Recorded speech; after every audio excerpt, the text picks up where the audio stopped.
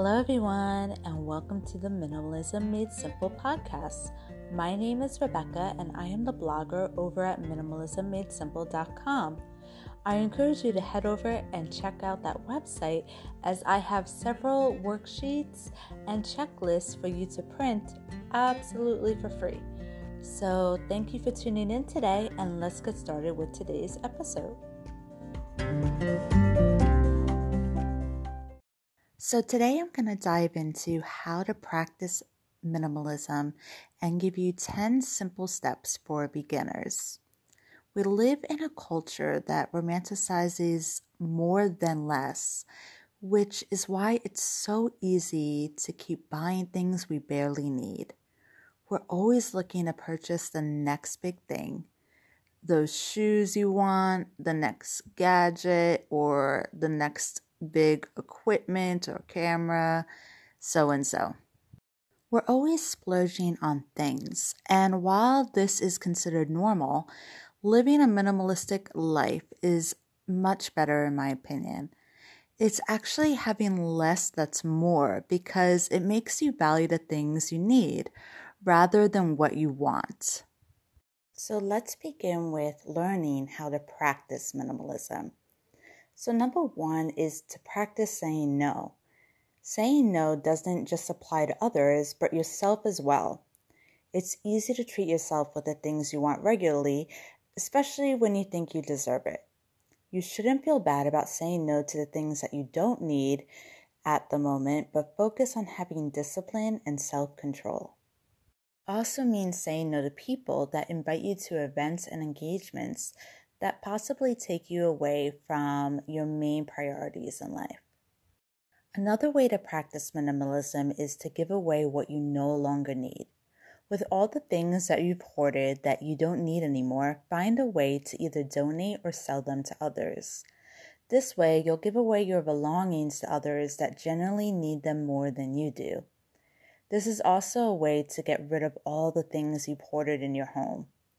Donating is a selfless way to give to others, and they'll appreciate everything you'll be providing them. Minimalism is based on the idea of eliminating clutter, so this is precisely what you need to incorporate. Number 3 is to save for an emergency fund. Having an emergency fund is the best way you can resist spending your money on anything else. This also acts as a safety net for your future finances as you have something in case something bad happens or in case an emergency comes up along the way in life. Instead of using your money to spend it all on the latest fashion or trends, invest your money in this emergency fund. With this, you will be actively practicing minimalism. Number 4 is to simplify your spending. When you simplify spending, you effectively budget in a way that prevents you from spending unnecessarily. You don't always have to spend your money on things you want, but it's best to spend it on what you need for the week, such as food, bills, and other necessities. By doing this, you're practicing more by having less through the very principle of minimalism. You may not spend a lot, but you spend on maybe some of the things that you need and things that are more than enough. Another way to practice minimalism is to declutter your home. So if you're focused on living a minimalistic life, start by decluttering your home and setting aside the things that you don't need. If you have several clothes, shoes, bags, gadgets, or furniture that you don't need, set this aside. Minimalism starts in the home, and when you see all the space that you have after decluttering, you have more space for the things that you need. You'll find yourself being able to breathe better when you have a minimalistic home. Number 6 is to set rules. So minimalism doesn't look the same for everyone. It could be having fewer belongings, fewer experiences, or fewer relationships. It depends entirely up to you what you perceive minimalism as. But by setting rules, it will help you identify what certain adjustments you need to make into your life to incorporate minimalism. Number 7 is to start fresh. So no matter what anybody else says, you shouldn't be afraid to start fresh, especially when there are things and people in your life holding you back from your best potential. So 2021 is the perfect opportunity to start fresh. Sometimes starting fresh is the only way to live a minimalistic and simple life away from the consumerist lifestyle that we've been so used to in the past. Number 8 is to use it or lose it. When determining which of your belongings you should lose, decide if you'll use it or not.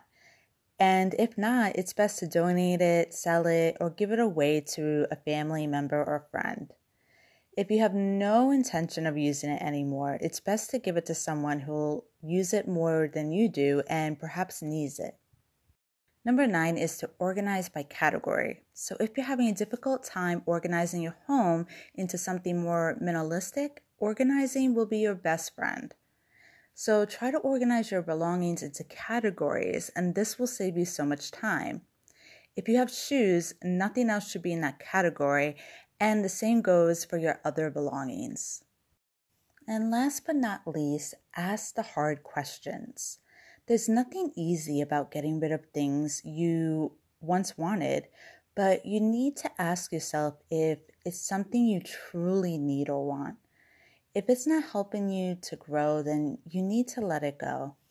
And sometimes that's the hardest part, but asking these hard questions is part of the process. I hope today's episode gave you a little bit of insight into how to practice minimalism. Minimalism promotes peace and calmness like never before. You'll have more space and time for the things that actually matter, and you won't feel as drained. It fills your life with more purpose and meaning than ever before as you clean and declutter your life entirely. Thank you so much for tuning in today, and I'll catch you in the next episode. Bye-bye.